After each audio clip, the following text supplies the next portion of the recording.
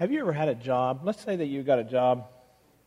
And let's make it a job you wanted. Like you paid a little bit of money, you know. And when you showed up for the job, they just said this to you. It really doesn't matter what you do. Just show up every day. Now, I've seen some people in certain companies who work that way, but I don't imagine that's what their bosses told them, right? How would you ever know if you were doing your job? I guess if you just showed up, that would be enough, wouldn't it? I don't know. Would you ever know if you were earning a raise? Would you ever know if you were on the brink of getting fired? How would you be evaluated? How would you know if what you were doing was good enough? I guess there would be some job security where the job description looked like that, wouldn't there? If you just showed up every day and you kind of just were busy walking around, you were fulfilling the job description. But most people hate jobs that there's no purpose in, there's no value in, and that they don't feel like they own it. That it has some kind of something about it that they want to be doing. They feel like it has value, that it gives to someone else. And yet, I just suggest that there are a few of us as Christians who go through our life that way and have about that much understanding about their Christian responsibility. They're Christians, right? And they feel like they know they're supposed to love people or they're supposed to do good things and all. But I think that a lot of people lack definition or specificity about their life. And you hear it from people all the time. I just wish I knew God's will for my life. I just wish I knew God's will for my life. And then everything would be okay. But the honest fact is that we have a great deal of understanding about God's will for our life. We really do. I mean, if you could just take one statement the Lord said and it would keep you busy forever, and He would say, love the Lord your God with all your heart, your soul, your mind, that right there is a lot. And then He tags on the end. And your neighbor as yourself. Right there, if you could take that as being God's will for your life and run with it for the rest of your life. But He goes beyond that. And He continues at times to give us more definition. And He gives us better understanding of what it is He's asked us to do. And so you could say, well, He's told us to go and make disciples. True, that's what we say as a church, to be and make disciples. But today, in this series of worldview kind of concepts from Scripture, we're looking at one that hopefully can give us a little bit more specificity, a little bit a better idea of what the Lord calls us to. So last week in our first of the series, we talked about that the idea was to live our lives for the glory of God. We talked about that through obedience, through sacrifice. We talked about that last week. This week, the idea is to live your life as an ambassador for God. To live your life as an ambassador for God. Open up your Bibles. There's two passages that are very specific to this. The first one let's look at really quickly is Ephesians 6. Go to Ephesians 6. And as Paul is closing out his letter there, he says this in Ephesians 6:20. I'm going to start in 18, all right? With all prayer and petition, pray at all times in the Spirit, and with this in view. Be on the alert with all perseverance and petition for the saints, and pray on my behalf, that utterance may be given to me in the opening of my mouth, and to make known with boldness the mystery of the gospel, for which I am an ambassador in chains, that in proclaiming it I may speak boldly as I ought to speak. So here he is. He says, here I am a prisoner, I am in chains. And he says that I am an ambassador for the mystery of the gospel.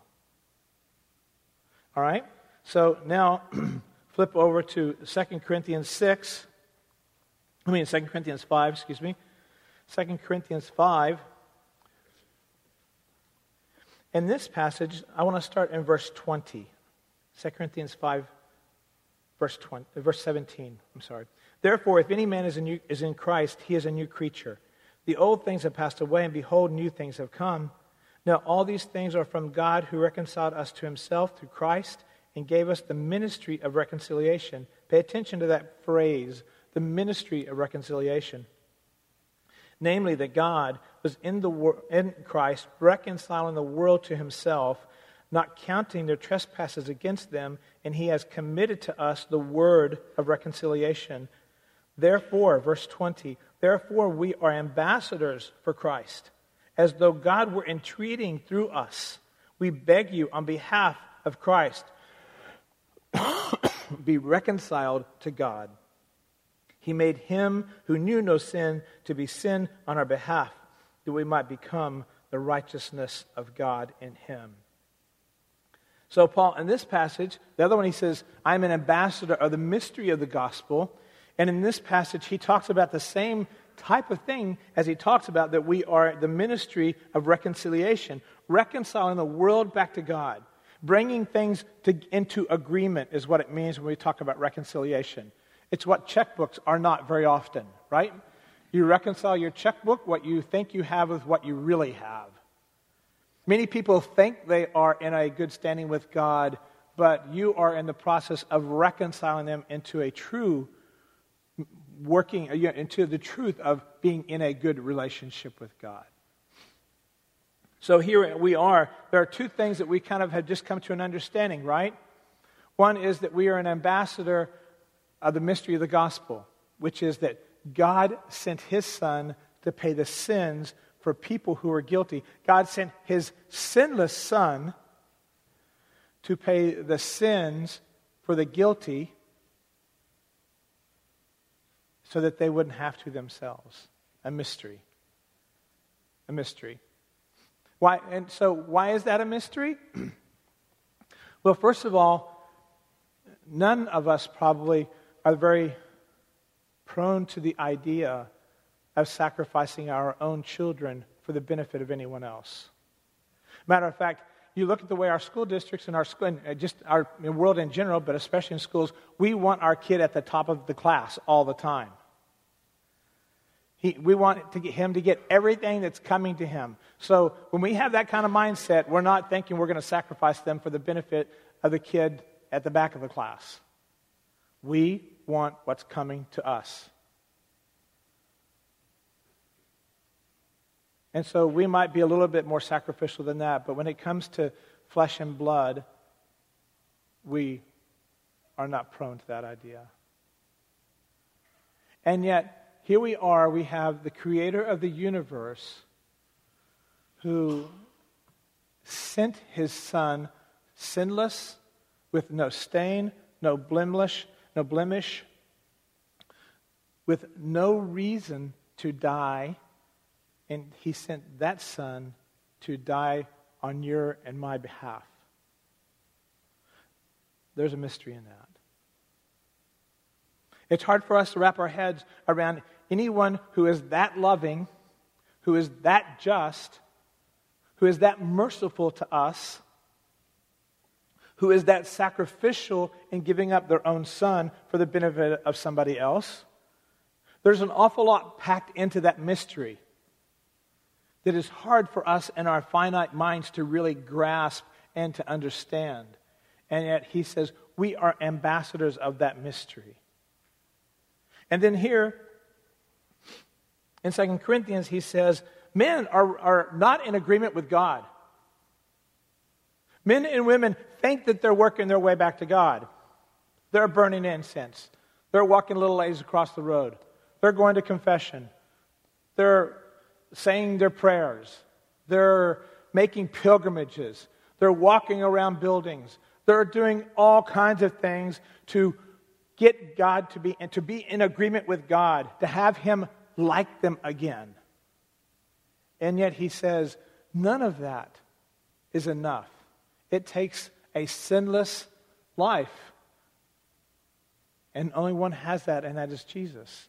And so he says, only Jesus reconciles man back to God. Nothing that man can do does that. And he says, that's a ministry of reconciliation, where you're going to people and you're saying, this is how you become reconciled to God. This is how you become, where you get into agreement with God. where you feel distant from him and you feel separate from him and you want him to love you and to like you. And so you're doing all these things. He says you'll never reconcile yourself to God. You'll never bridge that gap that way. You'll only do it through Jesus. That is the ministry of reconciliation. He says that is, we are an ambassador for that reconciliation. Now, let's talk a little bit about what an ambassador is as we understand it. An ambassador for the United States is the highest ranking representative of our government to another nation. All right? That ambassador, he has aides and other people who serve with him. They do many things in their capacity, but you could sum up their activities in three kind of categories. One, they protect the citizens. They protect American citizens who are on that foreign soil. That's one of the things they do. So they always tell you when you're overseas, when you go to Guatemala, where you go wherever you go, if you lose your passport, go to the embassy, go to the consulate. Go to the people who are going to protect you in that situation. Number two, they support prosperity between nations. So they are working on trade and commerce and things of that nature. And number three, they promote peace between the nations. So whenever there's friction, our ambassadors are working especially hard.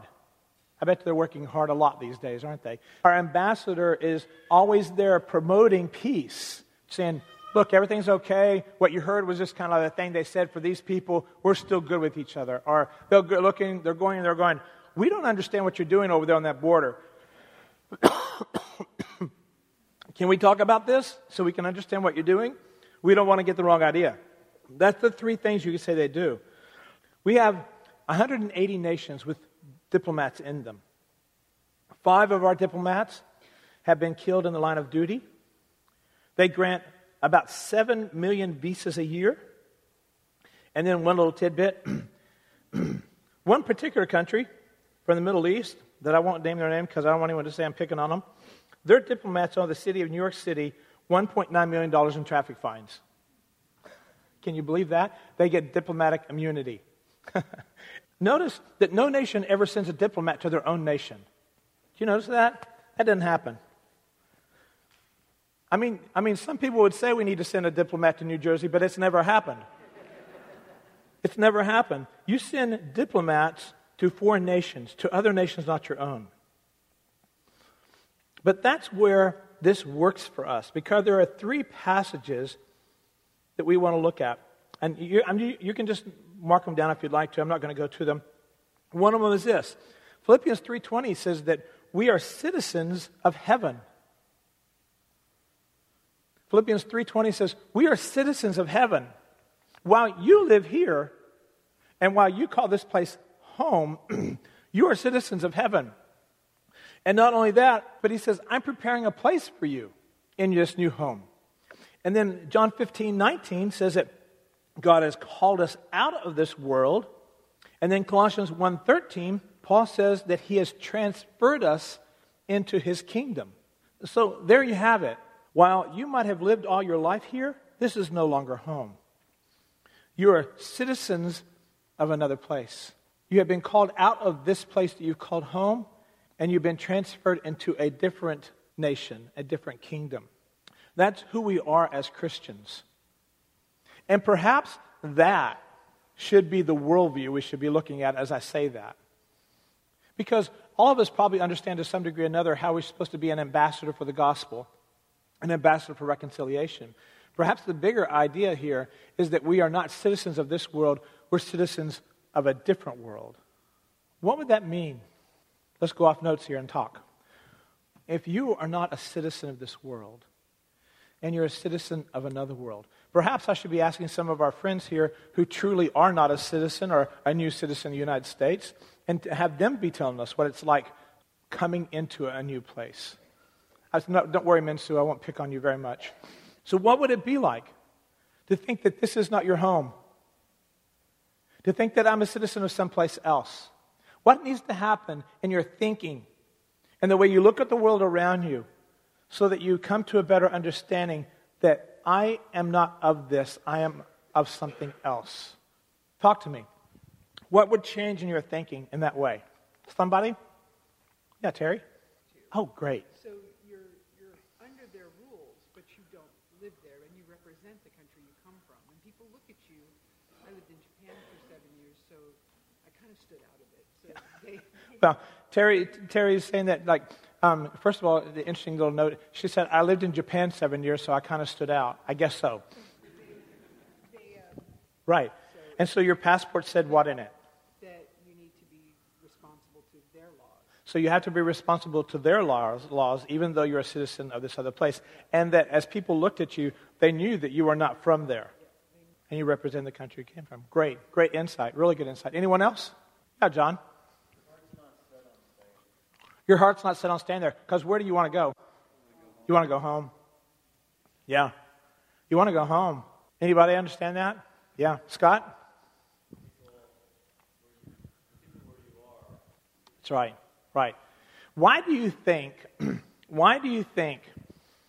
that these exchange programs are so important to so many people? Because these exchange programs are so important to so many people because they believe, well, if I get a real life, fill in the blank, Israeli, Iranian, Korean, here, they'll get to know this Korean and go, all that stuff I've heard about them is not true. They're like her, or they're like him, or they're like that person. The people that they know are what they think all the rest of them are like. Or they think they're not all like this, they're like this person. So that's a great observation. Yeah, Joe? Great. You get to see the world from their perspective. Instead of just from what you know, you begin to see it from other people's perspective. Great. So some of those things right there are some of the things that we, as Christians, who think about this as home, need to begin to think through. This is not my home. I've got this other place that I want my affections to go to. And I've got this other place that I'm representing. That it's the opinions, it's the values, it's the policies of that place that dominate my life, even though I'm living here. Interesting, isn't it, that Paul even wrote in Romans, he says to obey the laws of the land. He writes as one who's writing to a diplomat, in that case perhaps. So an ambassador is one who does not live in this place, who's connected to some other place. Now, there's another thing also to think about here, is that an ambassador does not appoint himself. He is appointed by his government. You, as a Christian, have been appointed by your king. We've talked about this recently, and we'll talk about this again in 3 weeks. You, as a Christian, have to understand and have to be willing to yield to the authority of your master. And the authority of your master says this: you live in a nation, I understand this, you live in a world, and your perspective is that there's a hierarchy. And in the church context, everyone thinks that the staff or the pastor is the one who does this. We've talked about this, but we need to continue to talk about it so that we start acting like it as leadership and you start acting like it as the body of Christ, the family. And that's that we are all ministers. We are all ambassadors. And so we've talked about this here at Crossing. Don't bring people to church to get saved for me to do it, for me to talk to them, for me to do something like that. You stay at home and you make wings or nachos. Nachos would be a great asset to the gospel. You invite them over. And in the context of friendship, you share what God has done in your life. You just live your life in front of them. You be an exchange student to them. This is who I am. This is what my life is like. This is where I come from. All of us are ambassadors. All of us have been appointed.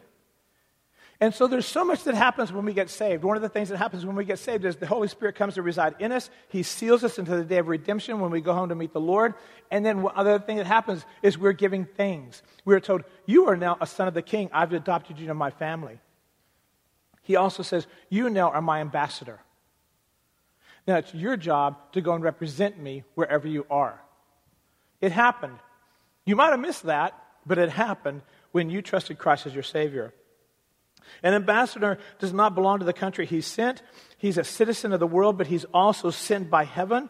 So if an ambassador decides not to represent the nation that sent him, he's no longer doing his job. He's no longer doing his job. If an ambassador begins to adopt the policies of the land that he's sent to, he's no longer of any value to the one who sent him.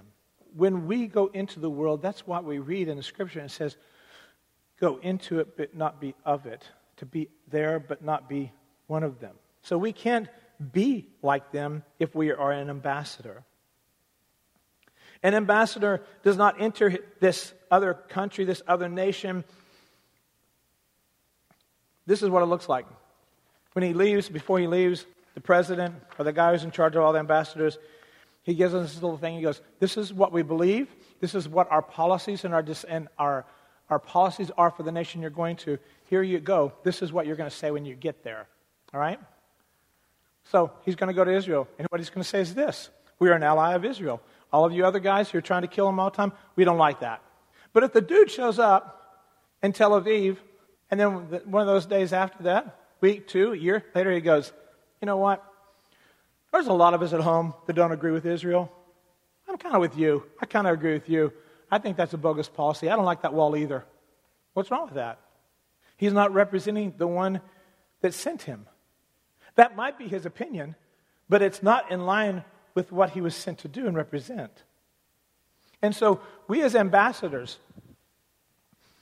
there are certain things that we have to yield to our king and to his policy and his authority and his opinion on, whether we like it or not. Let me give you an example of a few examples, perhaps, of where there are ambassadors who are no longer representing the king. It's not uncommon to hear about a pastor or a church or even denominations now who would say, you know what? There's really nothing wrong with this particular behavior. There's really nothing wrong with same-sex marriage. There's really nothing wrong with that. What we're going to do is we're going to change our doctrinal statement, and we are going to change what we believe, and we're going to embrace this now. That's not what the king said to say when they got there. They would, and this is an old argument, but it still needs to be said because we need to be reminded that it is a policy of our king. And that's that every life matters from conception to the last breath. For us to step into the arena of the world and to represent our king, we say every life matters. And we are not in favor of killing a fetus, nor are we in favor of killing a child that is disabled and going to become a burden on the health care of our nation. Nor are we in favor of pulling the plug on the elderly because they have become a burden on the health care of our nation. Now, some of you got going, we haven't said that yet. Right down the road in Princeton, there are people there who are talking about the children that some of us have in this room should have been aborted or left to die because they have no value and they will not add value to our nation. It's already being talked about. Many believe it wholeheartedly. Don't think it's not being talked about. Don't think that some don't think that that's the right thing to do. Those are just a couple of examples. But you know what? Those are kind of extreme, aren't they? Let's cut a little closer to home then. God said that when you say I do, you say I do until death. That one stings, doesn't it? Because that is something we as a church have had a little bit harder line towing the line on. We have to be committed to the vows we make. Because the Master, the King that sent us, said, this is what we believe. This is our policy. Let's go closer to home. We are to live in unity. That's what the Master said. That when you go there, you're to live in unity. You are to forgive as I forgave you. That's what the Master said. That when you arrive, this is how we live. This is one of our policies. Others will wrong you, but you still have to forgive them. Others will wrong you for good reasons at times, but you still have to forgive them. That is from the Master. That is what it means to represent him well in this place that we call our foreign land, the place we've been sent to, is to represent him well in those areas of our life. You see, what's really interesting, man, she didn't like that comment at all. I'm so sorry.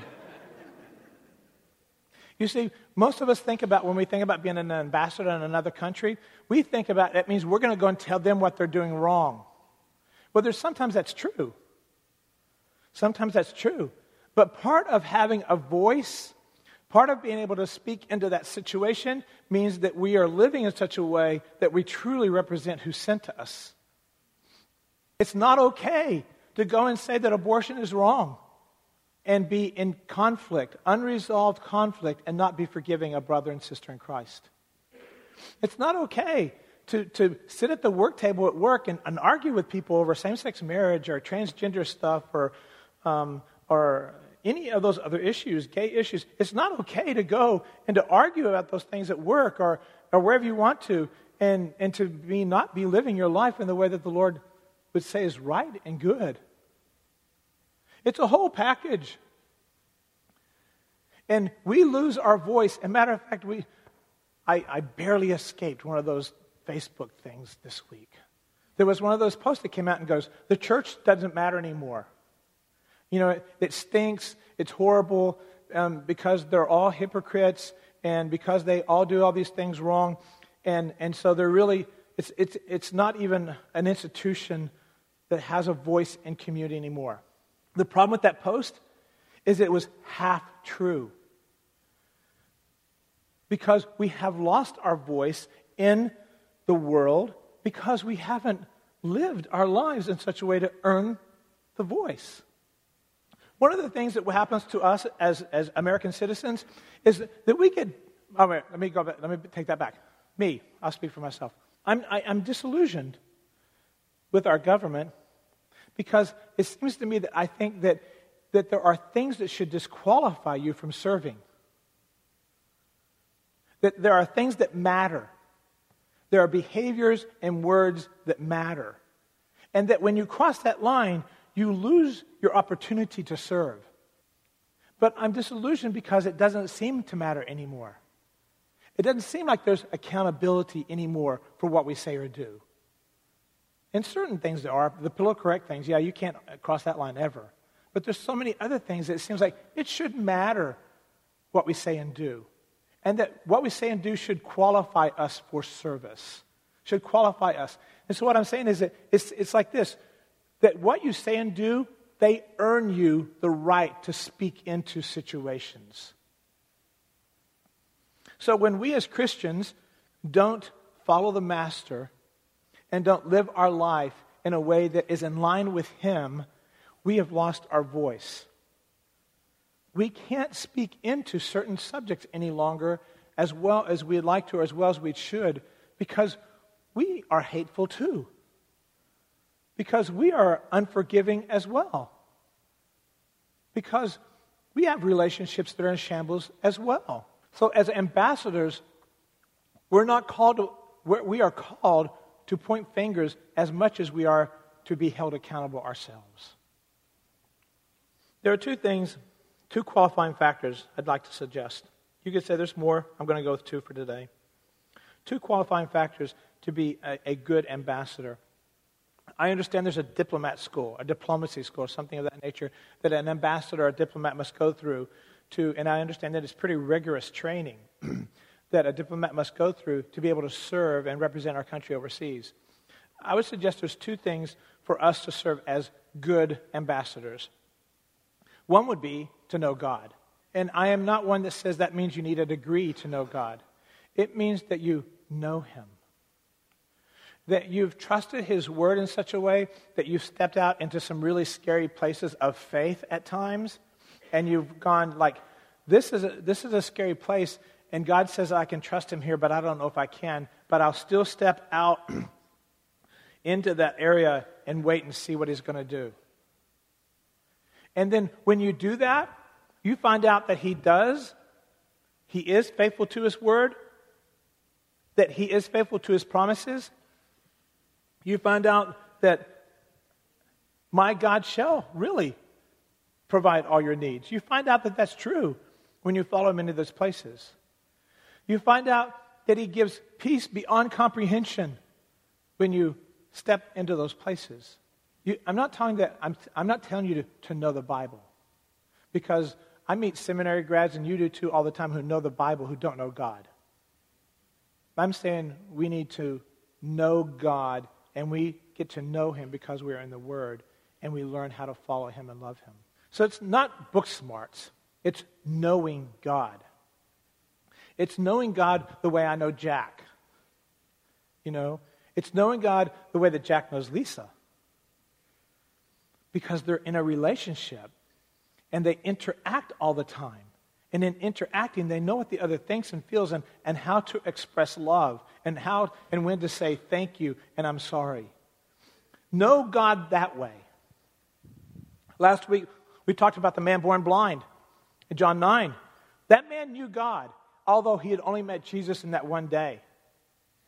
And his knowing God was this: I was blind, but now I see. That's knowing God. That's you take that out into the marketplace of the world, and you say, this is how I know God. This is how I used to be, but this is how I am. That's knowing God. How has He worked in your life? The other thing is representing God well. And I've already really talked about that. Is what is your character like?